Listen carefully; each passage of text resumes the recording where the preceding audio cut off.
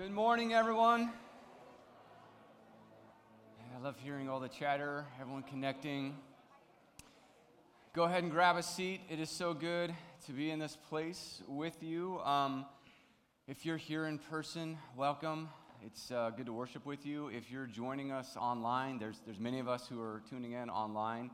Welcome. I'm really grateful for this technology that allows us to be one church, meeting really all over the place, all over our city, getting to worship Jesus together. Hey, my name's Adam. I'm part of the teaching team here at Mosaic, and I get to open scripture with you. Before we get going, I wanted to give you just a brief update. Last Sunday was our first Sunday of 2022, and if you weren't here, it was kind of a unique Sunday for us. We stepped out of our current teaching series to talk about cultivating really needed relationships for this year. Relationships that have a purpose of discipling one another and being Christ-centered. And we took some time to really describe what those relationships look like and how to be intentional in cultivating those and growing with one another and really putting that out in front of us as a community in 2022.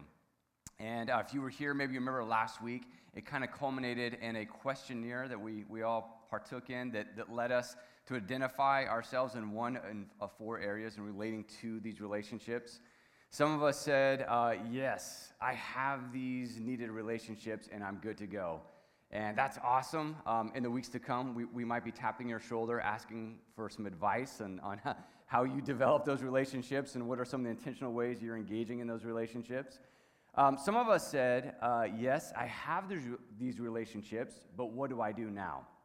What do I do with them? How do I create greater intention in them to make them more Christ-centered, to harness them for growth as a disciple? Some of us identified and said, I really want those relationships, but I could use some help. I could use some coaching in developing these relationships, these needed relationships in my life this year. And there were some of us who said, I want these relationships, but guess what? I'm brand new, and I don't know anyone here. So we took some time last week to identify where we are in relation to that, and then created a space, something that we're calling Next Step Labs, where we can come and kind of identify where we are and identify what our next step is in cultivating these very needed relationships in our lives. Now, our first one, the first lab, was meant to be today after this gathering. That has been canceled, postponed for later, just with the uptick in cases as Omicron is making the rounds around our city. We decided to postpone today's, but those are going to be coming soon. And we want to create space where we can intentionally this year cultivate these really needed relationships. Other men and women who are Christ-centered, who we get to lock arms with and say, hey, this year we're going to grow in our faith with one another. And so I just wanted to give you a quick update to let you know that is going to be coming soon. If you have your Bibles, we're going to be stepping back now into our series on Luke and Acts. So if you've got your Bible, flip to Luke chapter 2. We are in a teaching series where we are walking through the books of Luke and Acts, both written by the same person, written to a person named Theophilus to tell them the story of Jesus and to tell them the story of the beginning of the church of Jesus. Very compelling books. And we started this teaching a couple months ago, and we are on Luke chapter 2. So we're kind of taking a slower walk through these books. In contrast to some of the other Gospels, the first four books of the New Testament that tell the story of Jesus, by chapter 2, John and Mark are already into the adulthood of Jesus. And you'll find today that we are still walking through the arrival of Jesus, kind of on the heels of Advent that we walked through in December. So turn to Luke chapter 2, and as you are turning, I'm going to pray for us just for a moment. Jesus, thank you. Thank you for this opportunity to be together in person, to be together online, to worship your name, to know that we have a reason for hope, that we are a people of hope because of you. And I pray today as we open your word that it would come to life in our minds and in our hearts, that you would captivate our attention today, and that you would speak to us in only the way that you can. And we thank you and we love you. In your name, amen. Turn to Luke chapter 2. We're going to spend some time, maybe a little bit less time than we usually do this morning for something that's exciting towards the end of this gathering. But as we are turning to Luke chapter 2, I give you a little context of what's happening. The last several weeks of December, we're walking through the arrival, the advent of Jesus. And Luke kind of has a unique perspective because he brings in so many witnesses to the story of the arrival of Jesus. And it's kind of a large swath of people, right? There's old, there's young, there's women, there's men. There's people who are even kind of outcasts of society. And all of these people are brought into the story of the arrival of Jesus. And this does a few things for you and I as we read this. One, we can kind of easily read ourselves into this story, right? The arrival of Jesus was announced and testified by shepherds who were kind of outcasts. It was testified by young people, by old people, by women, by men. We can kind of read ourselves into the story, and we can imagine also that you and I are the kind of people God would send Jesus to. The story doesn't begin in a palace with pristine, with all of the high class in society. It begins with very ordinary people like you and I. And so Luke begins to tell this story, and today we're going to read another story, yet another person who gets to witness and testify this arrival of Jesus when he meets Jesus as a baby. And I will give this simple question as a framework for this passage I'm about to read for us. And it might be a question that seems seemingly too simple to ask, but yet it's completely profound, and it's this question. Who is Jesus? Who is Jesus? Now, if you're like me, there's a reflex in my mind, a knee-jerk in my mind to give a quick, simple answer to that. But I want to invite you and I today to really sit in the weight of that question. Who is Jesus? Not the simple answer that we might provide, but the answer that has permeated into our heart that orients the way that we live our lives. Who is Jesus? Here's one person's response. This is the story of a man named Simeon. And Jesus is being brought before him. Jesus has been born. His parents, Mary and Joseph, are preparing to take him to the temple to be consecrated before the Lord because he's their firstborn. This is their customs. And as they walk into the temple, this is what happens. In Luke 2, starting in verse 25. Now there was a man in Jerusalem called Simeon who was righteous and devout. He was waiting for the consolation of Israel, and the Holy Spirit was on him. It had been revealed to him by the Holy Spirit that he would not die before he had seen the Lord's Messiah. Moved by the Spirit, he went into the temple courts. When the parents brought in the child Jesus to do for him what the custom of the law required, Simeon took him in his arms and praised God, saying, "Sovereign Lord, as you have promised, you may now dismiss your servant in peace, for my eyes have seen your salvation, which you have prepared in the sight of all nations, a light for revelation to the Gentiles and the glory of your people, Israel." This amazing scene, Mary and Joseph, and they've already been through a pretty wild story, right? Virgin birth, born in a stable, there's angels, there's shepherds, there's even an unborn baby that testifies to the lordship of Jesus. They've already had this kind of wild story. They bring this baby Jesus to be consecrated into the temple, and as they're going into the temple, there's a man named Simeon who's going to bless this child. Most scholars believe this to be an older man. And knowing that this is first century with first century health and dental care, being older in this time probably meant he looked a little rough.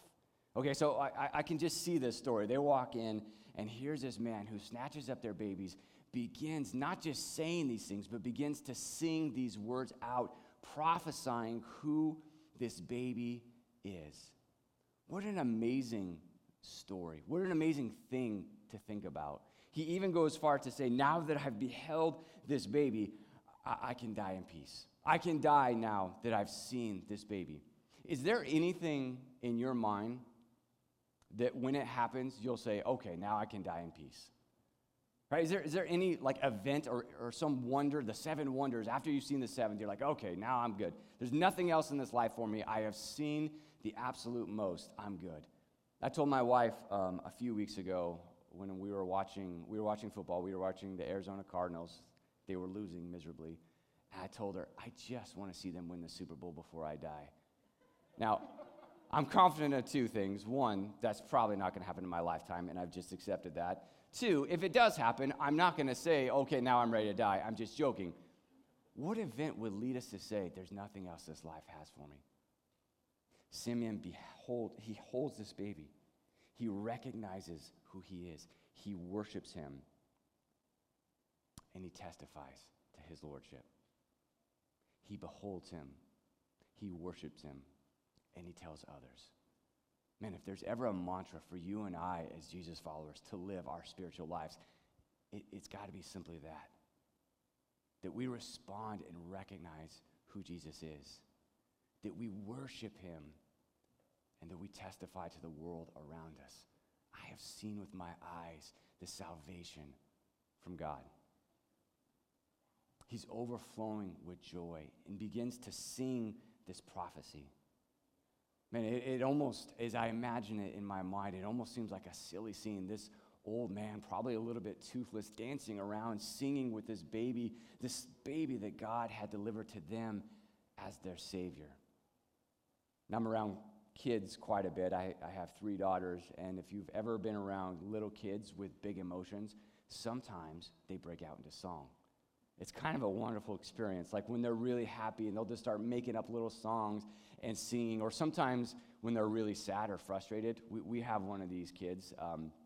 They would get mad if we would tell them no about something, and they would go into the room and sing these laments. My mom is so angry. She told me no. And we would record it, and it's going to be gold someday when we play it back for them. But he's so overcome by this baby, not because it's a baby. He's seen babies, but because the Holy Spirit revealed to him, I'm going to show you the salvation of the world, the consolation of Israel, the consolation of all people. And when he saw that baby, the question, who is Jesus, was answered for him in that moment. And he testified and he worshiped. This beautiful story. And who is Jesus? This Jesus, this baby that he held, went on to be a man who taught words of eternal life, who invited people, including you and I, into his kingdom, who taught with authority, who demonstrated that authority by raising people from the dead, by healing them. This baby who rose to be a man, who was obedient to his Father, even to death on the cross, and by the power of the Holy Spirit was raised to life. And because of that resurrection, you and I are invited into an everlasting life. Who is Jesus? Who is this baby? And what we think about Jesus, this answer for us, is absolutely pivotal. And it's a question that we get to ask over and over. There's not a one-time answer that's sufficient for the rest of my life. It's a question that I revisit over and over. A.W. Tozer, who was an author and a preacher, he says this about this question. What comes into our minds when we think about God is the most important thing about us. And what a fascinating concept. We might be tempted to think the most important thing about us is our achievements, or maybe our reputation, or maybe that we were kind-hearted towards people or good towards people. But A.W. Tozer challenges us, and he says the most important thing about you is actually how you answer this question. Who is Jesus? And to wrestle further and further into that question, who is Jesus? Because we, like Simeon, are invited to see something more grand. And I love the songs that we were singing just a moment ago. Songs with lyrics that say things like, he turns graves into gardens. That he is the God that can do these things, that can take the dead parts of my life, the wounded parts of my life, even the shameful parts of my life, and turn them into lush, fruitful gardens. Am I oriented around that Jesus? Is that my answer for who this Jesus is? Listen to these words in John 15. Simeon is responding to Jesus because the Holy Spirit has revealed to him that this is who Jesus is. He is the Son of God. He is the Messiah. John 15:26 says this, when the advocate comes, and this is Jesus speaking, who I will send to you from the Father, the Spirit of truth who goes out from the Father, he will testify about me. God has sent his Spirit to all humanity to testify who Jesus is before you and I, so that we get to sit with this question over and over again. Who is this Jesus? And am I orienting my life around who I believe he is? It's one thing to have a rote answer for that question, or to say, I believe in Jesus, but it's one of amongst the many things that I believe, rather than to, like Simeon, say, this, my eyes have beheld, this is the Savior of the world. This is God's provision for the consolation of Israel and for all people. I had an opportunity, this was probably 15, 16 years ago, and I just remembered this several weeks ago, but I was living in Albuquerque at the time, and Bob Dylan was on tour coming to Albuquerque. And I'm kind of an old soul with music, and I grew up listening to Bob Dylan and loved his music. Me and my mom kind of had that in common, and he was coming to tour in Albuquerque, and I called up my mom. I was like, Mom, we got to go see him. Who knows how much longer this guy's going to be around. He had some hard years in the 60s. It's now or never, and ironically, he's still around. Let's go. And so we bought our tickets, and we go, and it was such a fun time. Merle Haggard opened the show, and people were clapping, and it was fun, big auditorium. And then it was time for Bob Dylan to start, and it was a wild scene. We were in this room of people who are much older than me at that time, lawyers, doctors, school teachers, respectable people of society. All of a sudden, all became hippies. It was a wild scene. The room was filling with smoke, and the smoke machines were not on. I was worried for my mom, and we were there, and it's this wild experience, and we're looking at the platform, and there's a reason, a very practical reason that there is a platform, right? It's so that everyone can see what's this person on the platform. If there's someone tall in front of you, you need that person to be elevated, and so it's this elevated place so that we can all see what's going on, and all of a sudden, this like scores of musicians start to take the stage. There's tons of guitarists, like 3 piano players, all these singers. And it took me a while to even identify, where is Bob Dylan? He was kind of in the middle of them, and he was facing off to the side. I couldn't really hear him, and it would be like a minute into every song to realize, I think this is the song we're playing. It was so convoluted on that platform, we couldn't actually tell what voice was his, and I think that's intentional. I think that was the point. At that point in his career, his music abilities had kind of slid a bit. But when we think about our own hearts, there is a place where this Jesus that Simeon beheld is meant to be enthroned in our hearts. And in that place, there is meant to be nothing else. On that platform, that place that we look at and orient our lives around is meant to be nothing else but Jesus. That he becomes the Lord of our lives, that we orient everything else around. There's lots of good things. There's lots of good causes, things that we want to see in the world, things that we want to change, but those things are not meant for that throne in our heart. Ultimately, they'll leave us disappointed. Simeon testifies. You and I are invited to respond and testify. This Jesus, our answer to this question is that he is the Son of God, sent to you and I.